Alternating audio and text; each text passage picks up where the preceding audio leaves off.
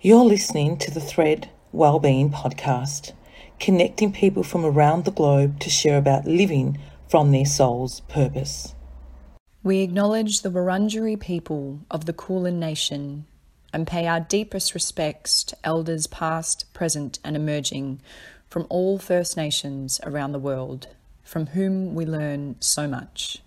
Today's inspiring and important conversation is with Jamie Marloo Thomas and Sarah Jones, founders of Waiapa Work.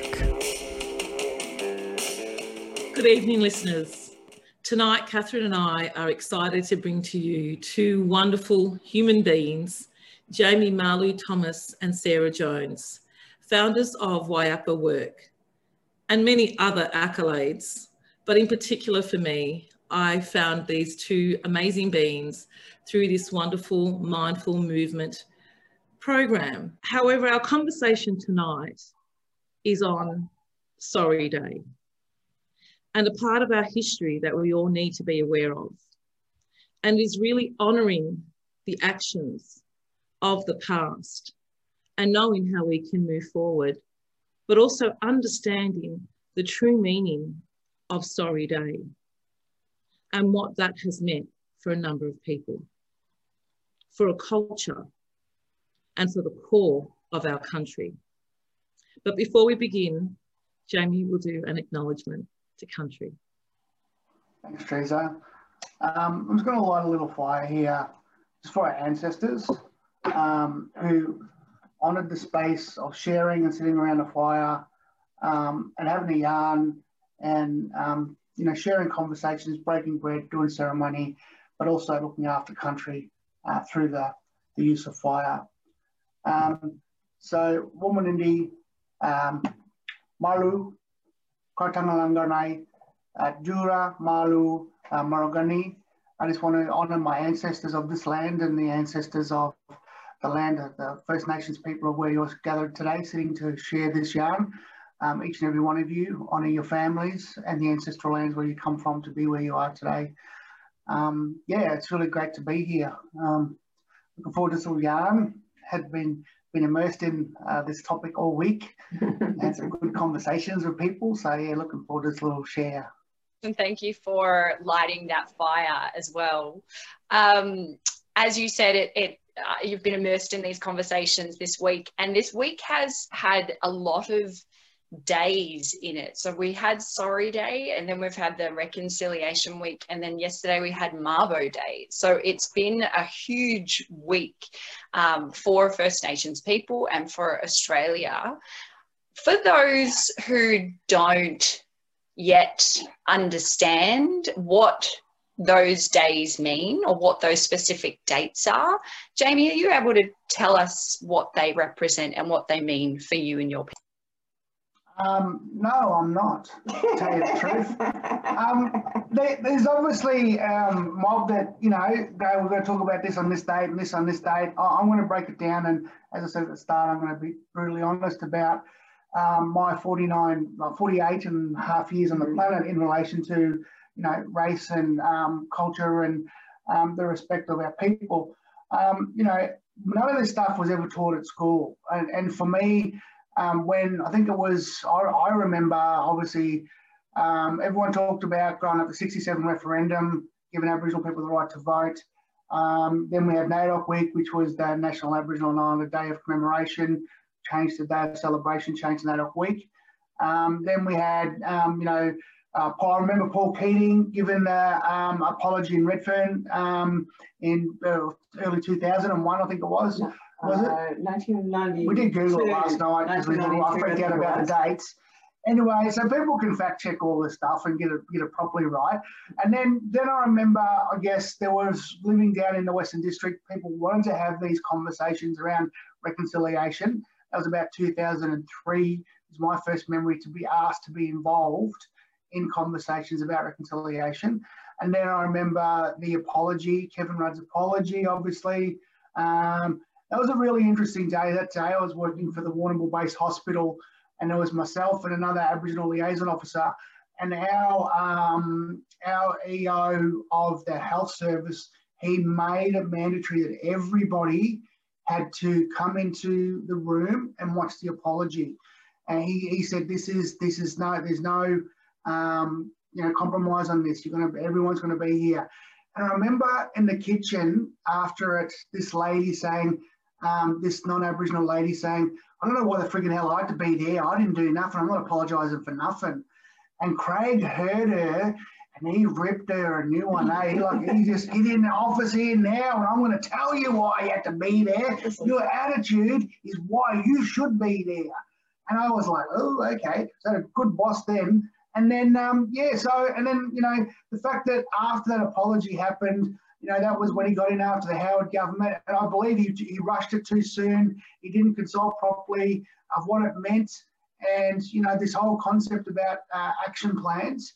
And unfortunately, he continued with John Howard's policy of keeping the troops in the Northern Territory as a part of the intervention. So to me, again, this whole process of words as opposed to action, and all those dates, they are meaningful. Obviously Mabo with native title, but again, what does native title mean? It means a lot of different things to lots of different mobs.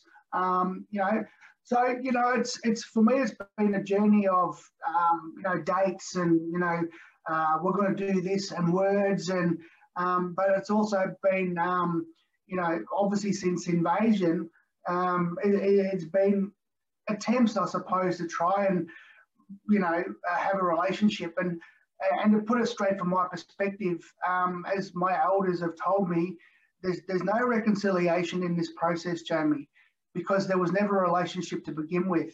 This is a conciliation process. It's a conciliation process. There was never a happy, healthy relationship. So to reconcile something, it means to actually have to have an understanding or an agreement or a relationship first and foremost. So, I understand that people are using that word, but from Uncle Rob's and Uncle Moogie's and all their perspective, that, there's no reconciling a process that never was agreed to in the first place. It's conciliation where we're going to go back to the start and put these things into place. So, that's why, I still participate, because I've always said, you've got to be a part of it. You can't just put a bucket of poo up on the table and go, here, eat this. And you've got to put a bucket of apples up and say, here, look, finish it off with this here. Have a solution to the problem. So for me, it's that there's been big words like truth-telling, and the truth of the matter is reconciliation is not what we're doing. It's reconciling and starting a relationship 240 years later. So it's, sorry to be so hard-hitting at this time of night, but that just is what it is. Jamie, I really appreciate your honesty there, because over the years, I have actually felt quite uncomfortable with this day, because I also feel that it raises a lot of trauma, it raises a lot of memories, it takes back something that cannot be changed.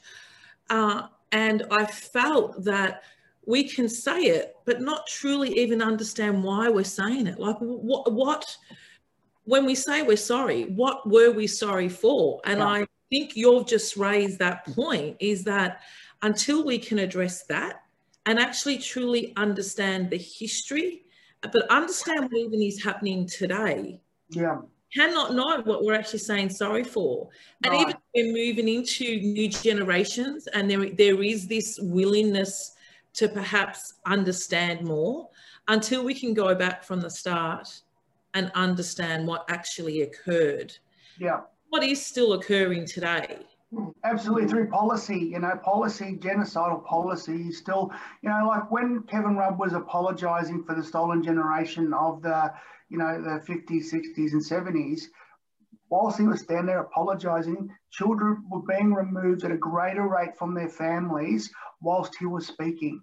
And people don't know that. Like, they had a commission into children, what was that commission we were part of? The removal of children in out-of-home care. And it started off with, we're looking, this is like a 3-year process we're a part of. In the first year, there were 794 kids being removed a year. Second year, there was 900 children being removed. I think by the end of the process, when we got off the committee, there was 2,000 kids being removed from their families and put into out-of-home care. So when they talk about the stolen generation and putting kids, you know, removing kids for things that they're calling accumulative harm. Accumulative harm means he went to school with his hair not brushed. He had a tomato sauce stain on his T-shirt. We went there and the bed wasn't made. And they're writing all these things down. So when they went, we removed them because of accumulative harm. It was all this lot, like just stupid stuff that we all, I let my kids go to school with their hair or stain on their shirt or not make their bed.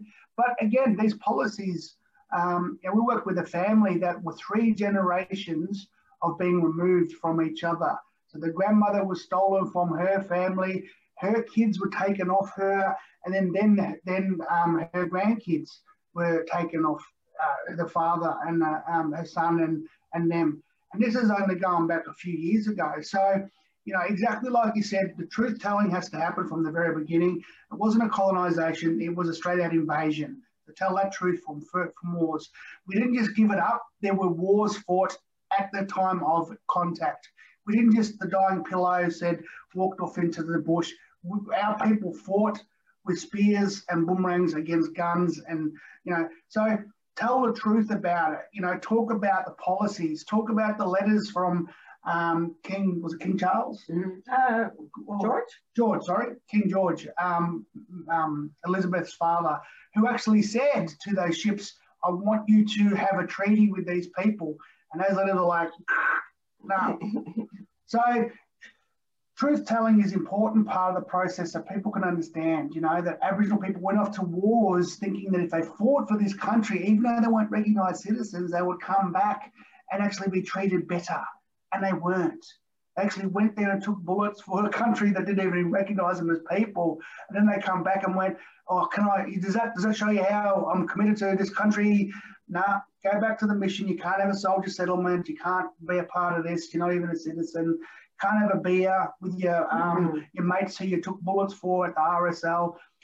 So there are things that, you know, need to be addressed, I think, at a lot of different levels.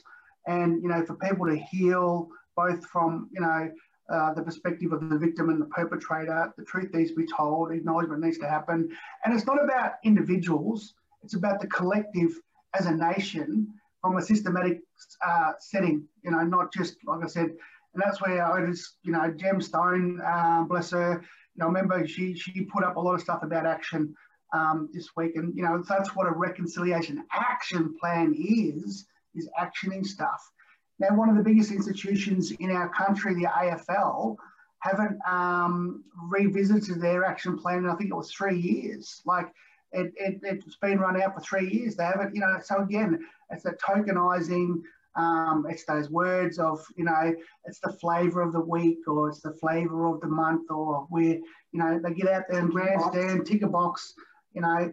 As I said to, I was on a little yarn yesterday with an organisation and they were just starting their process and I applauded them for starting it. And I said, but you have to understand for the longevity of your organisation and your business and corporation that this all has to be generational. It doesn't just stop with you as a CEO or you as the worker or your engagement with one Aboriginal person or group. I said, this is a generational process that you're going to have to work through and be committed to. And you can put a couple of years on it to review it, or I said, but you have to be honest about this and say, this is a generational process that needs to go on because we're dealing with and healing and reconciling or consiling, you know, 5 or 6 generations of atrocities. So, you know, telling people about, you know, their little action plans. And I love them, bless them. They're having a crack and having a go. But I just was like, no, I'm just going to, you know, I said to one of our practitioners who's helping them out, Mary, I said, Mez, you know, I'm going to go full on here. I'm not going to hold back. I'm not going to sugarcoat stuff. And I'll be bringing a bucket of shit and I'll bring a bucket of apples at the end. But the reality is, this is generational, this process, and they have to be committed to it. And, you know, about procurement of Indigenous services and businesses and employment and conversation. not just for 1 week of the year, but for the whole 365. So, yeah, so for me, that's my perspective as one Aboriginal person living in this country, that's been guided by elders and listening to a larger conversation that's happening, you know, amongst our mob. And you know, there's a lot of conversation around some people getting tired of having to continually, you know, lead the conversation, and they say, "Oh, it's not my responsibility to educate you. Go and, you know, find out yourself." And I'm like, hang on, how are they going to do that? They go, where are they going to go for it if every blackfellow said it's not my responsibility to educate you? They go back to the white history of education, and that ain't the truth. So, you know, Uncle Banjo and Uncle Rob and Uncle Moogie have always taught me to just look after yourself and not have to burn yourself out doing it.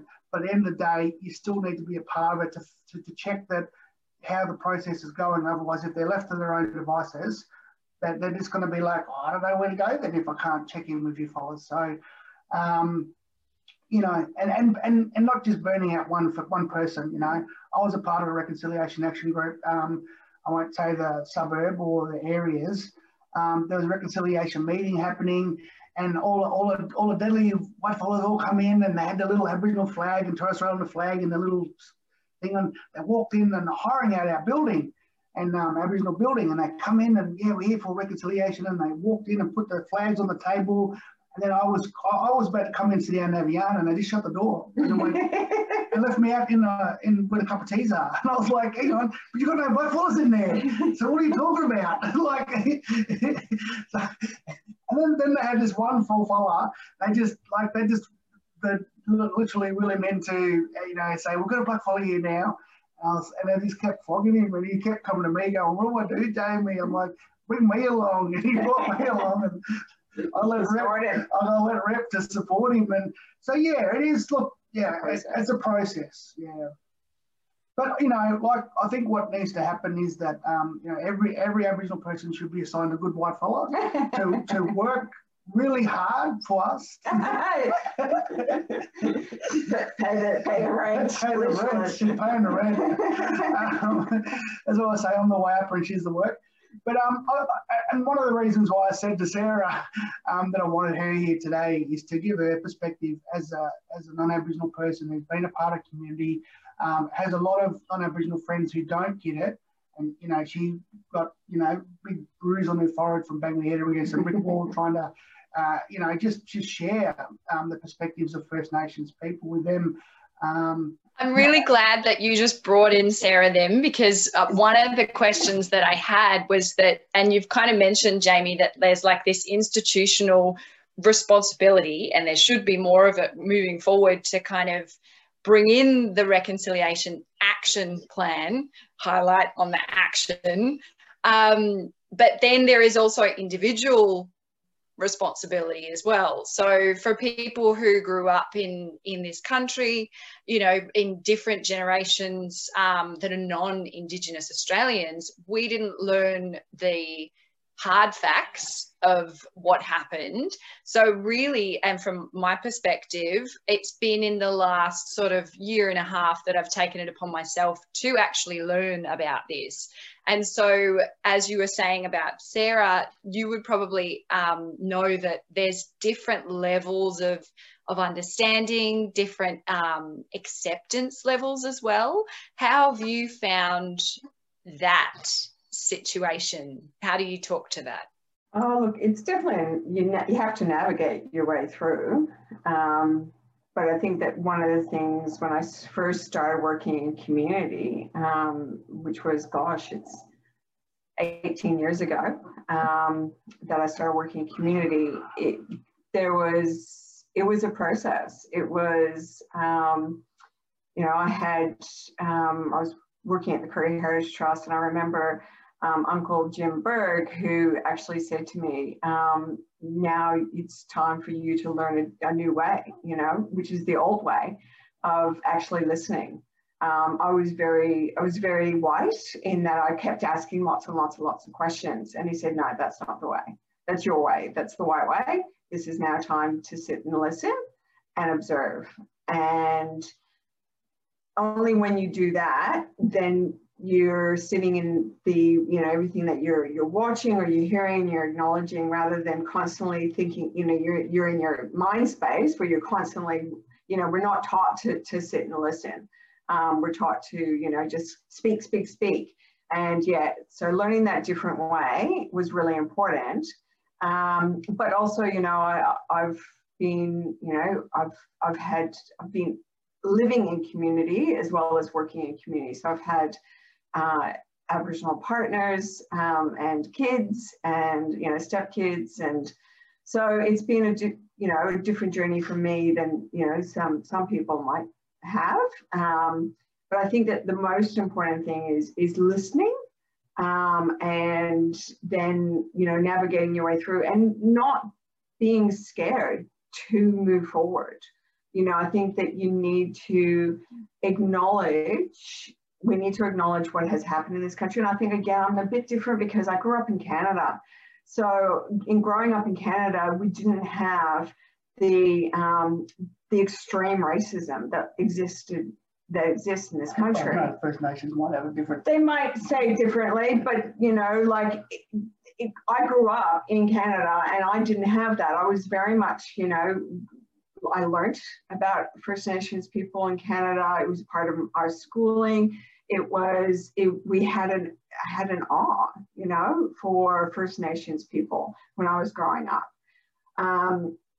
When I started working in community here, I was shocked by the way people reacted to me when I said I was working in Aboriginal community.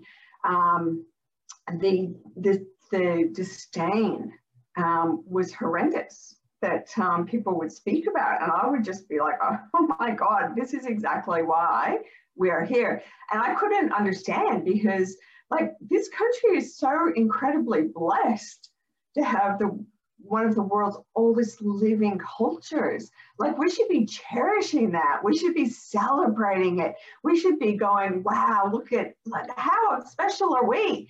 And we do the opposite. We do we don't do that. And I just go, this doesn't make sense to me, you know? But I think it is slowly, it's in probably the last few years, you've kind of seen a slow change happening. Where more and more people are starting to realize that and are starting to go, hey, you know what?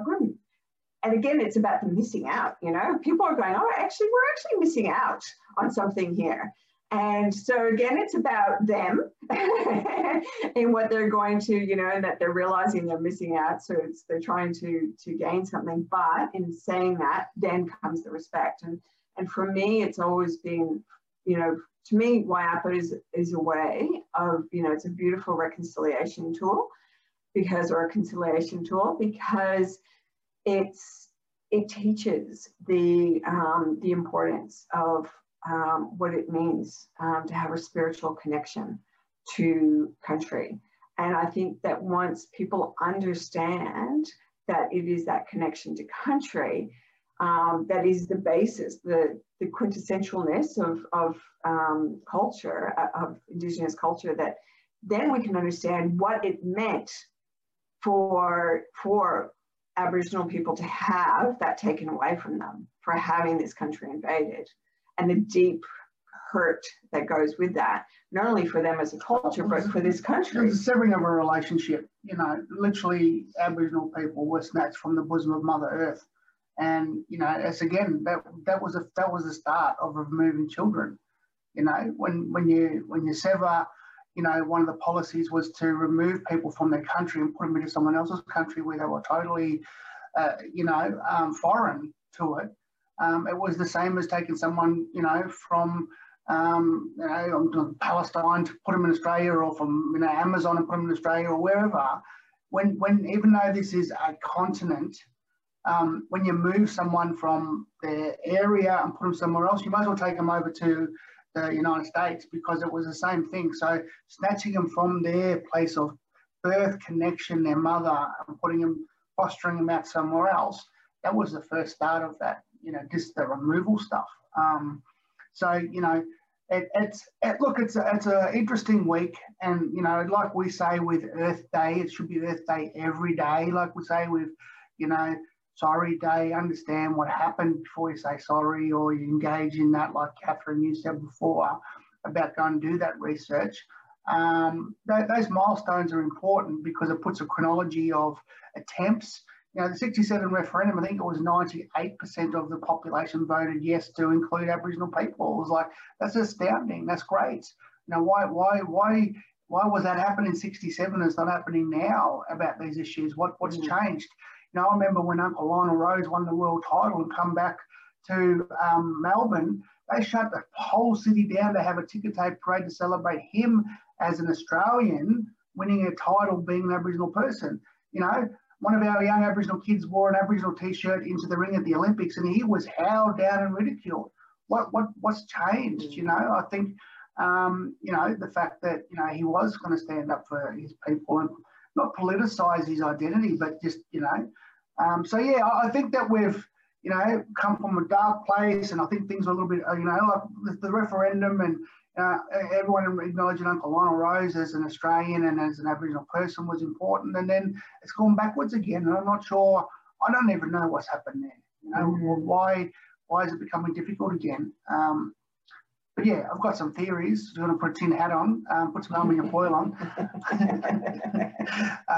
But yeah, it's an interesting week, to say the least, and I think that whole concept of, you know, like I said, Conciliation Week. As I said, it was the great Shane Howard, the lead singer of Goanna, that I remember him saying that, you know, if we don't get it right, it will be Reconciliation instead of reconciliation. So he said that, we all could be laughing. But again, if you want to look at a non-Aboriginal person who did their best to understand and learn, is Shane. You know, like he stayed in his lane, and he just engaged with a lot of different mobs. You know, there were times when he got it wrong, and he had to learn his lessons.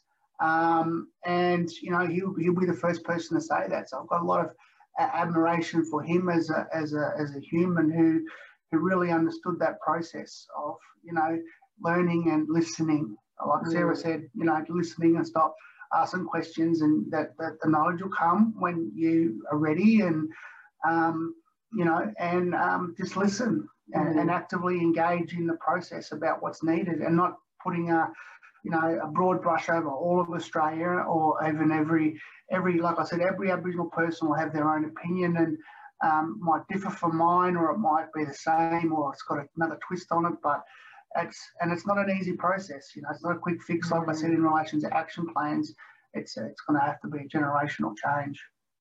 Thank you, Jamie. There's so much you raised there, and that generational change is so important.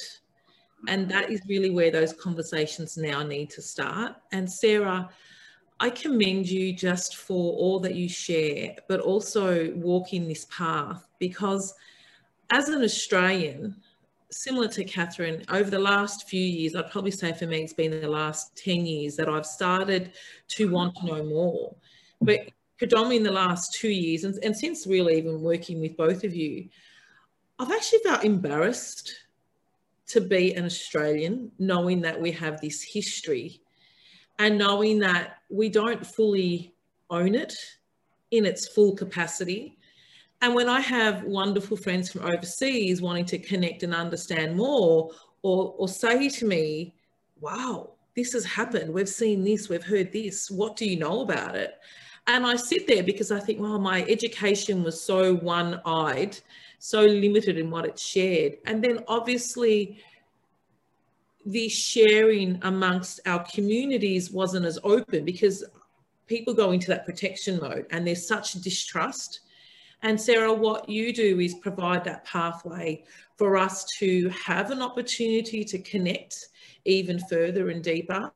And you touched on my upper work. And what I've loved about that is your 4 pillars of earth, mind, body, spirit.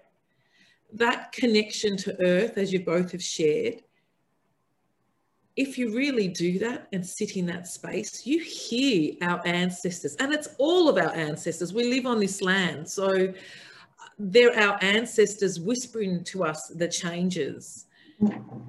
In the work that you both do with Waiapa, how important has it been, and this process been, in assisting those through intergenerational trauma?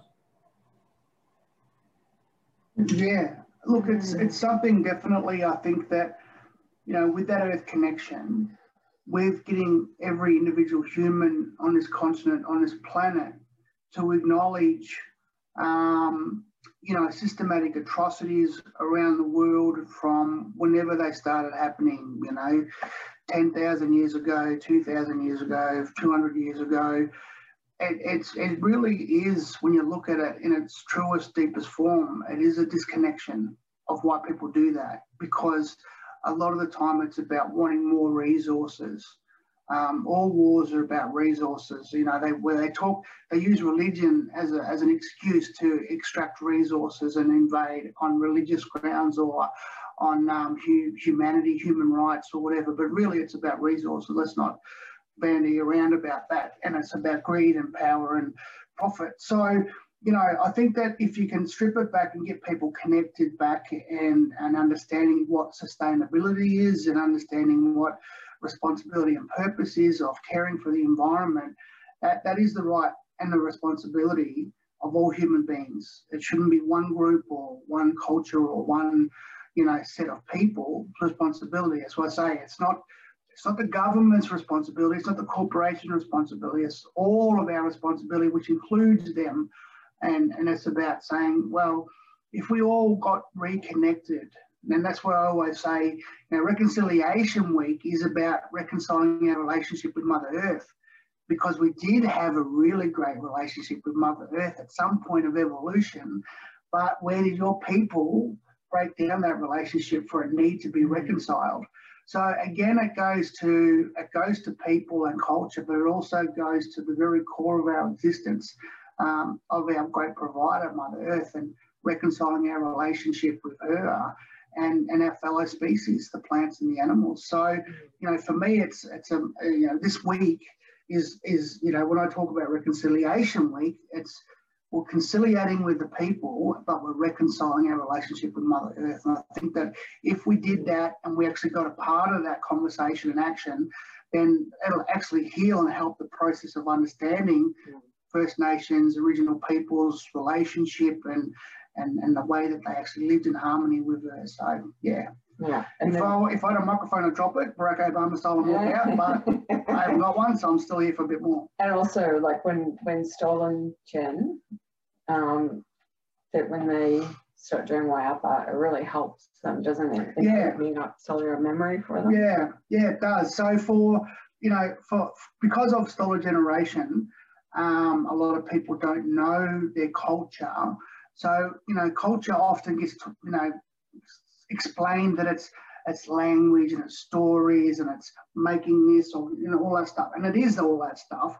But culture, when I Googled the word, what does culture mean? Where did culture come from? It actually means cultivate from the earth. So we come from the earth, right? So culture is earth connection. So if we're connected, and that's when this old fellow said to me in the Northern Territory when I said, I've got no culture. And he started laughing and said, who told you that? I said, oh, the white fellas and even some of our own mob were telling me. And he goes, no, you go back to country and you sit and listen, because your stories, your songs and your ceremonies come from the land. And no one, while your bum points to the ground and you're walking on the earth, your stories and your culture is there because it comes from the earth. And if you sit and listen and interpret that through your description and explanation and your narrative, then your culture is never dead or lost. It just changes. And he said, do you think our culture's been the same for 80,000 years? He said, no, because each generation will get passed on stories and it will stay connected, but then someone will come in with a new experience or a new song or a new dance or a new story about what they saw or how they experienced it. And all cultures have evolved. He said, but, you know, we had a really deadly one that people from the peripheral looks like it hasn't changed. He said, in some parts it hasn't, which is their connection and responsibility, but in other parts it has, through dance and story and song. So, you know, that sort of narrative about, yeah, I lost the plot a bit there. But that narrative about, you know, stolen generation, having that earth connection is the absolute basis and the core value. Thank you for that. Is the core basis of their identity as a human and understanding and connecting to their Aboriginality. I love that you lost the plot there, Jamie, because I was like totally on there with you.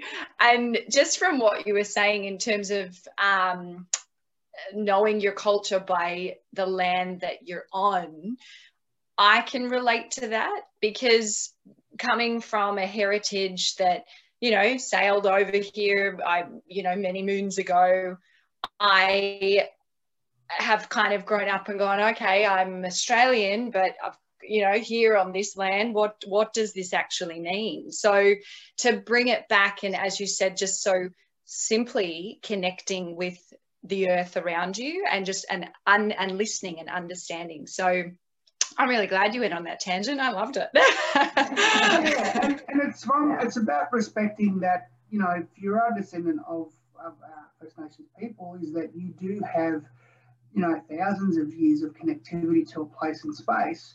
So, you know, when people come here and have been here for 7 generations, you know, I was talking to a fella, like, yeah, we've been here for 5 generations. And I went, oh, that's cute. I've been here for 5,000 generations, brother. Like, that's cute. You know, like, oh, our family's been here for 5 generations. I'm like, yeah, that's cute. You know, we've been here for 5,000. So, but it's like, say, they tell me about country and about land. I've got a cellular memory that's longer than your memory of family tree for 5 generations. I said, but he feels connected to this place, which is amazing, but it's on a different level than me. And I'm getting him to understand that. I did get around to explaining when he understood it. He understood of, you know, I said, you're feeling this from a 5-generational perspective of connection to this place and understanding and responsibility. I said, that's awesome. I said, but imagine if you were here for 5,000 generations, how you'd feel. Amplify that. And he was like, yeah, right. I see what you're saying. So, you know, it's about, again, you know, honouring that you have a purpose and a responsibility on this country to acknowledge one of the oldest continuing cultures and why the place was so well for so long, and putting those practices into process. So, yeah, that's good, Catherine, that you mentioned that. Yeah.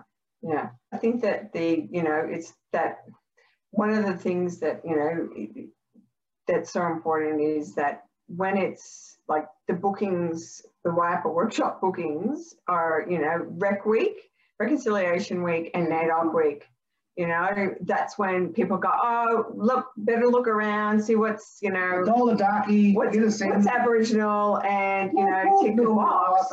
And even that in itself, to me, is, well, you go, okay, at least they're doing something. But I think we've got to get to a stage where we're saying, you know what, that's not actually good enough now. So there's 350 other days of the year that you should be engaging in some way, whether it be hiring a caterer or getting someone into, you know, cook, you know. Why are we cramming it into 2 weeks? It's crazy, you know. Like, we need to start embedding this connection and the honouring and the acknowledgement of our First Nations people to being it, you know, all year round. You know, it's human nature to do that in a sense, though, because it's like Clean Up Australia Day. What about the other 364 days? Clean up the bastard then. Like, you know, what about Earth Day? It should be Earth Day every day. What about, you know, and it's good to acknowledge a particular time or an event, but, you know, it's that practice and mindfulness of the whole year, the whole life cycle to, you know, keep it as a narrative. But and to take the lead, you know, for people or for organizations, take the lead of going, you know what, I'm going to acknowledge those weeks, but I'm going to actually listen and learn from those weeks and make it all year round, and, you know, celebrate that and tell people, you know, go out and say, you know, I'm going to, you know, as a company, we're actually going to have, you know, we're going to be doing things all year round, not just, you know, in honouring those weeks. We're going to do it all the time, because it shouldn't just be crammed into those couple of weeks. And then that would be a great step in reconciliation, because then it's really putting into action what the acknowledgement is that that we've got an amazing history and living history in this country that we should be learning from all of the time. Sarah, I was going to ask, what is the message you would like to tell others in how we navigate this throughout the whole year? And you just did. I love that you were able to address that. And I think that is the key point. We honour the significance of this week and of the last, of the last sort of 10 days in the dates that we honour. And if it means that we start those conversations, then it's doing what it needs to do to start a conversation. But then truly it is about implementing those changes throughout that whole year. And I also think it's about taking the responsibility, about having these open and honest conversations and understanding that when you're cut off from your identity, a lot occurs to a person and a lot occurs to a culture. And then to find your way back is a huge journey. And I love that if we do that, and we can do this through Waiapa work, which is a really beautiful way, and I've been in our classes where, we've had beautiful people present that have felt that disconnection. And when we're able to start that conversation and start that healing journey within, but open that conversation in circle with others, then we are changing the outcome. And I think this is what is important about this time, and the importance of Sorry Day is that for me and Reconciliation Week is that it is an opportunity for those that may have not heard it, have probably never even bothered to look into it, finally awaken to something small, and hopefully that then ignites the passion within them to actually explore that further. And I think what keeps ringing through this whole conversation is identity. If we want to identify ourselves as Australians and be proud of that, then we need to take full ownership. In saying all of that, what would both of you say to others who may not know where to start, or may not know how to have a conversation, or may want to connect with an elder and learn? Like, people travel overseas and will find communities to connect to. They'll go to Peru and spend some time. You might go to Hawaii and spend time. What would be the best way for us who would like to know more? What is the best way to do that respectfully and honourably? Yeah, I think definitely contacting, your local community organisation where viable. I know a lot of small towns and places, there's not well, there probably is an Aboriginal population that you don't know about, but yeah, contacting the local land council or cooperative or community group, and that's the first point of call. If you can't find them, local councils and shires, should be. I think most of the municipalities have reconciliation groups or have had conversations, and, that'll be a next point of call. Reconciliation Australia as a point for resources. Yeah. But again, I still think it's worth trying to go to First Nations people first. Before you go to those things. But yeah, if you go through those steps and you can't get anywhere, you can't find anything, I guess, the old Google, Uncle Google, Auntie Siri will help you out. Hey Siri, where do I find the nearest blackfella?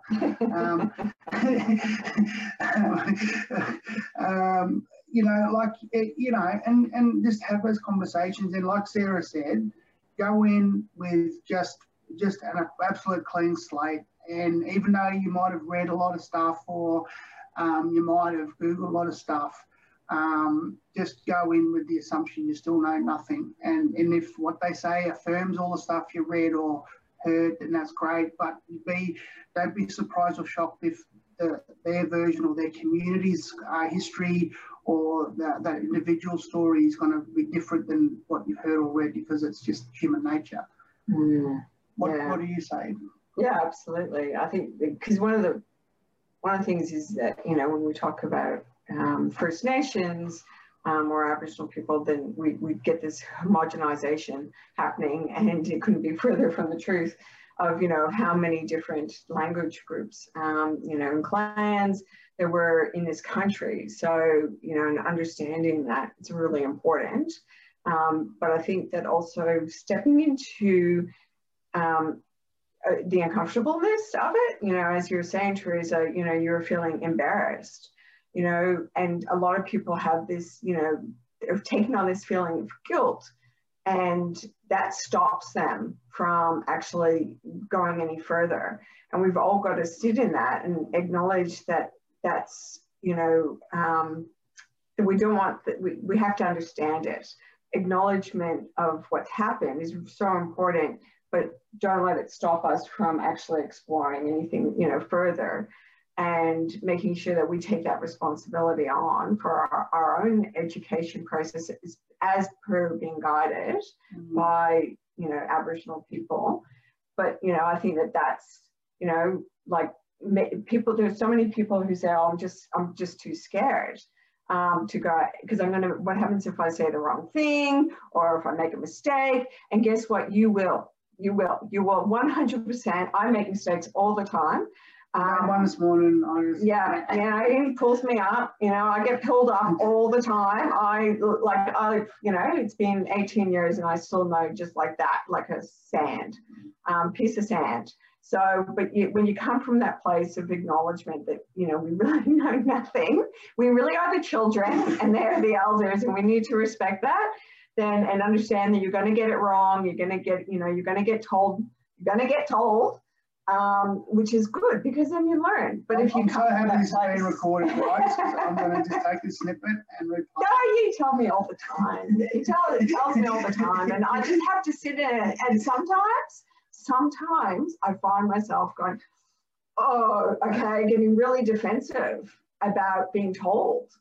And I have to go, why am I getting so defensive about this? I've got to sit into my humbleness and go, okay, you know what? I am being white supremacist there with my thinking, and I don't mean to be, you know that, but I've got to sit in that, because if I don't own it, then we're never going to move forward, and I'm never going to really learn and acknowledge that that's, you know, it's my programming. It's my programming from coming from white privilege. Yeah.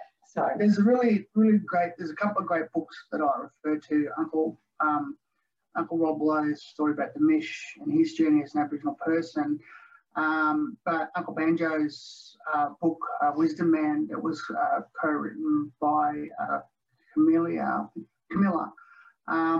is that race relation. You know, it's a really great book around what's that religion? I can't remember. Read the book. Do yourself a favour, Molly Meldrum style. But yeah, so and it is a journey, like Sarah said, you know, like we always catch ourselves having a laugh, because I'll tell her a story and she's heard it for 15 times, and then she'll start retelling it and we all ask about, and I go, don't tell the stories if you're not going to get them right, little girl. So, you know, yeah, and which means I haven't, you know, I need to keep listening. Need to keep listening. Yeah. And that may change because of my memory, but it probably could be the reason why I'm telling it wrong. But it is that willingness to get in, you know, Brene Brown style, and you're back in the arena, and you might get knocked down but getting back up. You know, it is that willingness to make mistakes, but moving forward. You know, if you're making mistakes, it means you engage in the process as opposed to not making them and sitting back and doing nothing. And look, the mistakes might not be mistakes. It might be just a difference of opinion from an Aboriginal person, you know, and that's okay. You know, I could say that dress is blue, and someone might say, no, that dress is gold or whatever. You know, it is what it is to that person. And you just got to go, okay, that's a different perspective. It's not one was right or one's wrong. That's perspective of knowledge and story and connection. Yeah, and it's all of this is it's going to take time. Like, that's the thing of, you know, it's going to be a lifelong journey of learning, and again, that's part of that education process of not rushing things, and that we tend to do in you know, Western society of wanting to know everything now, instant gratification. I want to know how, you know, I want to know how to be an ally straight away in 5 minutes, and that's not going to happen. You know, it's going to be a lifelong learning process, and you know, but there's so much abundance now of opportunity to be able to listen, you know, being able to engage, you know, in so many different things. And that is one of the great things about Reconciliation Week and NAIDOC Week, is that there are so many opportunities for people to be able to go out and sit and listen to somebody speak, or a panel or an event. So many variety of events to go to that are being Aboriginal led, so you can go and you know, participate in them. And that's your education process of, you know, doing all of that as well. So, and also doing WAPA workshops, of course. That goes without saying. Shameless plug there. Why follow too? Because I'm too ashamed to do that. Get in the bill for me. As a WIAPA worker myself, for me, that has just opened up this beautiful world of so many wonderful connections, but also an avenue of where I can go further, and not only from a cultural perspective, but also for me, that spiritual aspect. And I think that's the beauty about WIAPA work. So, and that we get to share the message, and get to share that message of oneness rather than of division, rather than an us and a them, or a before and an after. It's just like collectively we come together. So yeah, I'd say the first resource is find WIAPA work, Google it, or Facebook a friend on it. Dude, there's a diploma coming up in August with Teresa. Enroll now. Enroll now. Walk out with some blackfellas. Yeah, look, it is. It's a whole collective of ways to, you know, connect and, yeah, be a part of learning. Yeah, there's so many ways. So there's really no excuse, because you know, you can watch Aboriginal, you know, NITV, you can turn on to SBS. You know, SBS, you can go watch Bangara, you can watch, you know, you can listen to so much, you know, Aboriginal music, or get involved with, that's the Aboriginal comedians, or, you know, there's, you know, there's just so much. There's so many books being written. There's so many exhibitions, artists. Like, there's just is really no excuse for people not to know and start an education process, you know, as long as it's Aboriginal led. Yeah, and it's like, you know, this week, Reconciliation Week, Sorry Day and all that. Like, I've heard conversations in mainstream offices around, just get over it, and when we're going to have to stop talking about this. And then I'll say, sorry, in 100 years we can stop talking about Anzac, so we don't have to have any dawn services, or we don't have to commemorate anymore. Is that what you're saying to me? That in 100 years we don't have to, you know, that happened 200 years ago, or that happened. It's like, okay, so in 100 years we can stop having Anzac dawn services and honouring the lives of the people who fought this country. Is that what you're saying to me? Oh no, well, it's different. How's it different? You know, so they go, oh, okay, I see what you're saying. So, you know, so for me, you know, we talk about Australia Day, you know, it's not the date. That's been refuted, and it's been argued what date it was.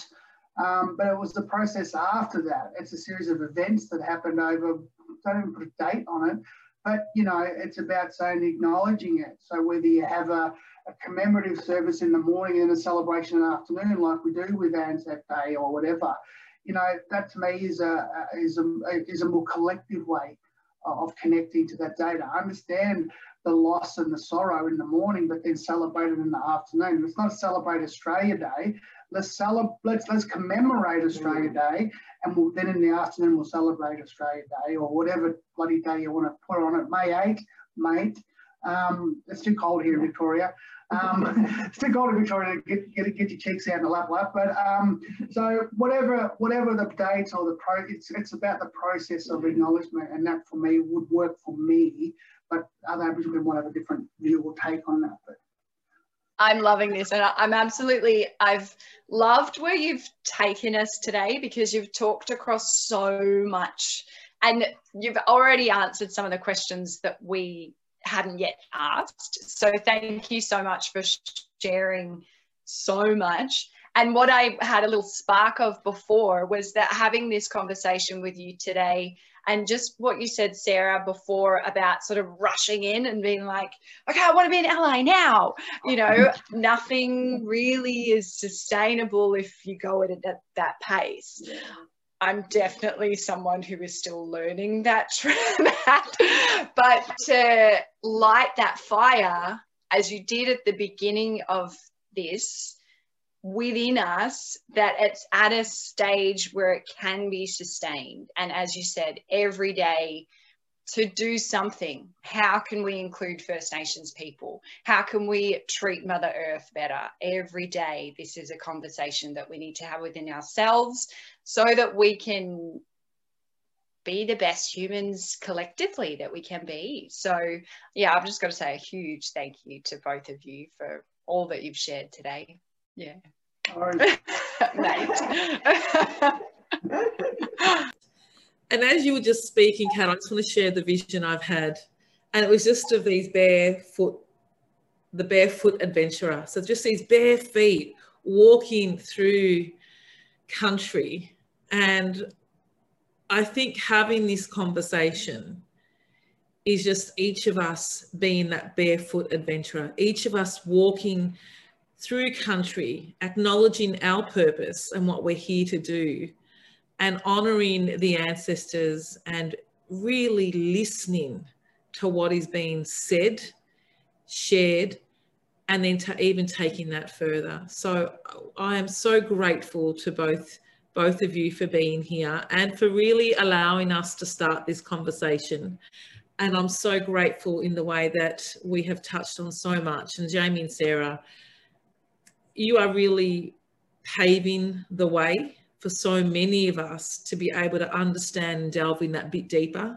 And it's as if you're like a river source, and then we can go off into certain streams. But I feel that with the way that you both work in this space, and I'm so grateful. So thank you for your time. Thanks for the opportunity, people, for us to come on.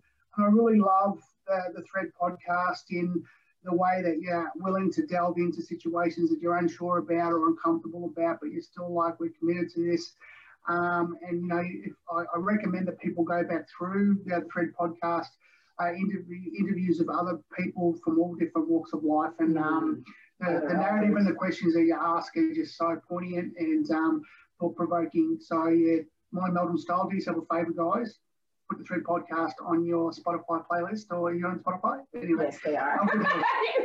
Yeah, I do know that. I just go to Teresa's Facebook page and get it from there. I go to Spotify. But yeah, check it out, guys.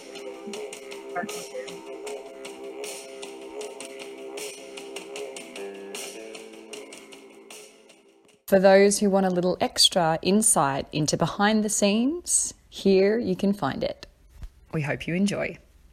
I do think it's really important, you know, to acknowledge that, you know, I am the blessed one in the fact that, you know, I record that. It's being recorded.